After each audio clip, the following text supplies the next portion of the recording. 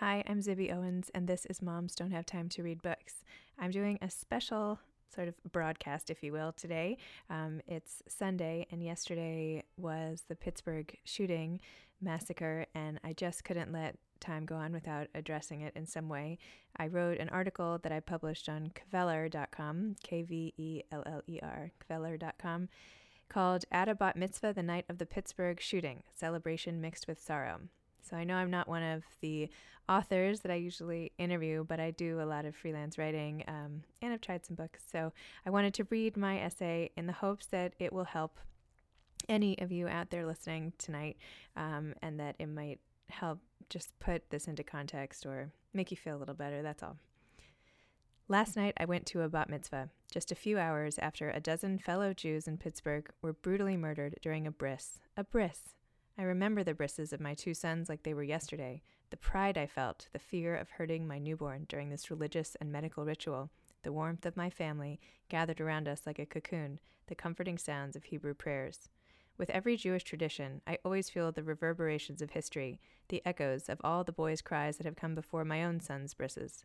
The idea that one hateful man could enter another family's sacred moment, in a synagogue no less, a place so sacred I won't even enter without wearing a skirt, and slaughter the participants in cold blood is impossible for me to comprehend, and yet it happened.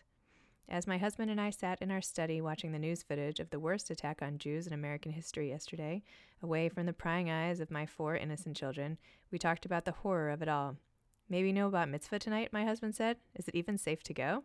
We have to go, I said. Not only did I want to be there to support my dear friend's firstborn daughter in a family that has gone through its own set of challenges, but I needed to be there. There were no other threats. The devil was caught. How could we not? In the cab ride to the bat mitzvah that evening with my 2 older kids, 11-year-old twins, I decided I had to tell them what happened. I wanted to shield them from the news as long as possible, but I thought it would probably come up in the Havdalah service that evening. I wanted to shield them forever, from everything. While rain pelted on the roof of the cab, the dark sky enveloping us, my son responded by taking a deep breath. He shook his head and asked, "Is anything like that going to happen here in New York?" I responded honestly, "I hope not, love." During the ceremony, at a beautifully decorated event space seated on lucite chairs, watching my friend's radiant, brilliant daughter delight in her big moment, her confidence, poise, and happiness emanating from the bima, I found myself crying throughout. Not just for my own personal reasons related to this particular family, I also cried for what had just happened that day.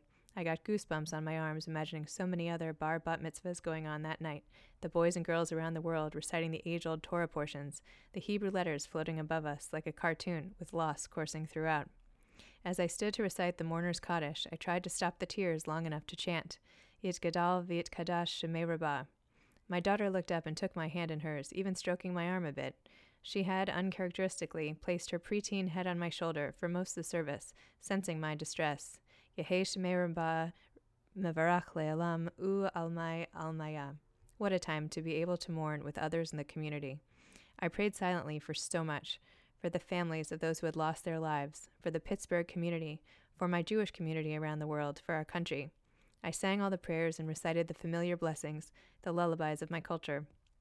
At the end, I wiped away my tears, a tissue procured from a fellow mom behind me, hugged my kids and husband close, and headed for the celebration. Before dinner began, the DJ asked all the kids to come onto the dance floor. I started dancing with them all in a circle. My husband yelled over the music, "You know, we're the only grown-ups out here, right? I think this is just for kids." I didn't care. I danced next to my daughter in the crowd. I had to. Once the hora began, I was in the inner circle, hand in hand with friends and family, surrounded by circles of strangers, raising our arms as we toasted the bat mitzvah girl. Hava Nagila Hava.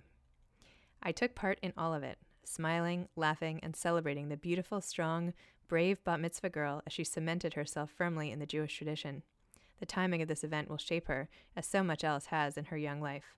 I was privileged to be a part of it, to show my kids that nothing will get in the way of celebrating our Jewish traditions. Our community is stronger than that, and always has been. Haters gonna hate, but we're not going to be deterred. Not our country either. One man's horrific decision will not tear us apart. I am so grateful that last night I also had the ability to toast all that is right in the world. Love, compassion, family, friends, the indomitable human spirit, rituals, tradition, community, and, yet again, to never forget.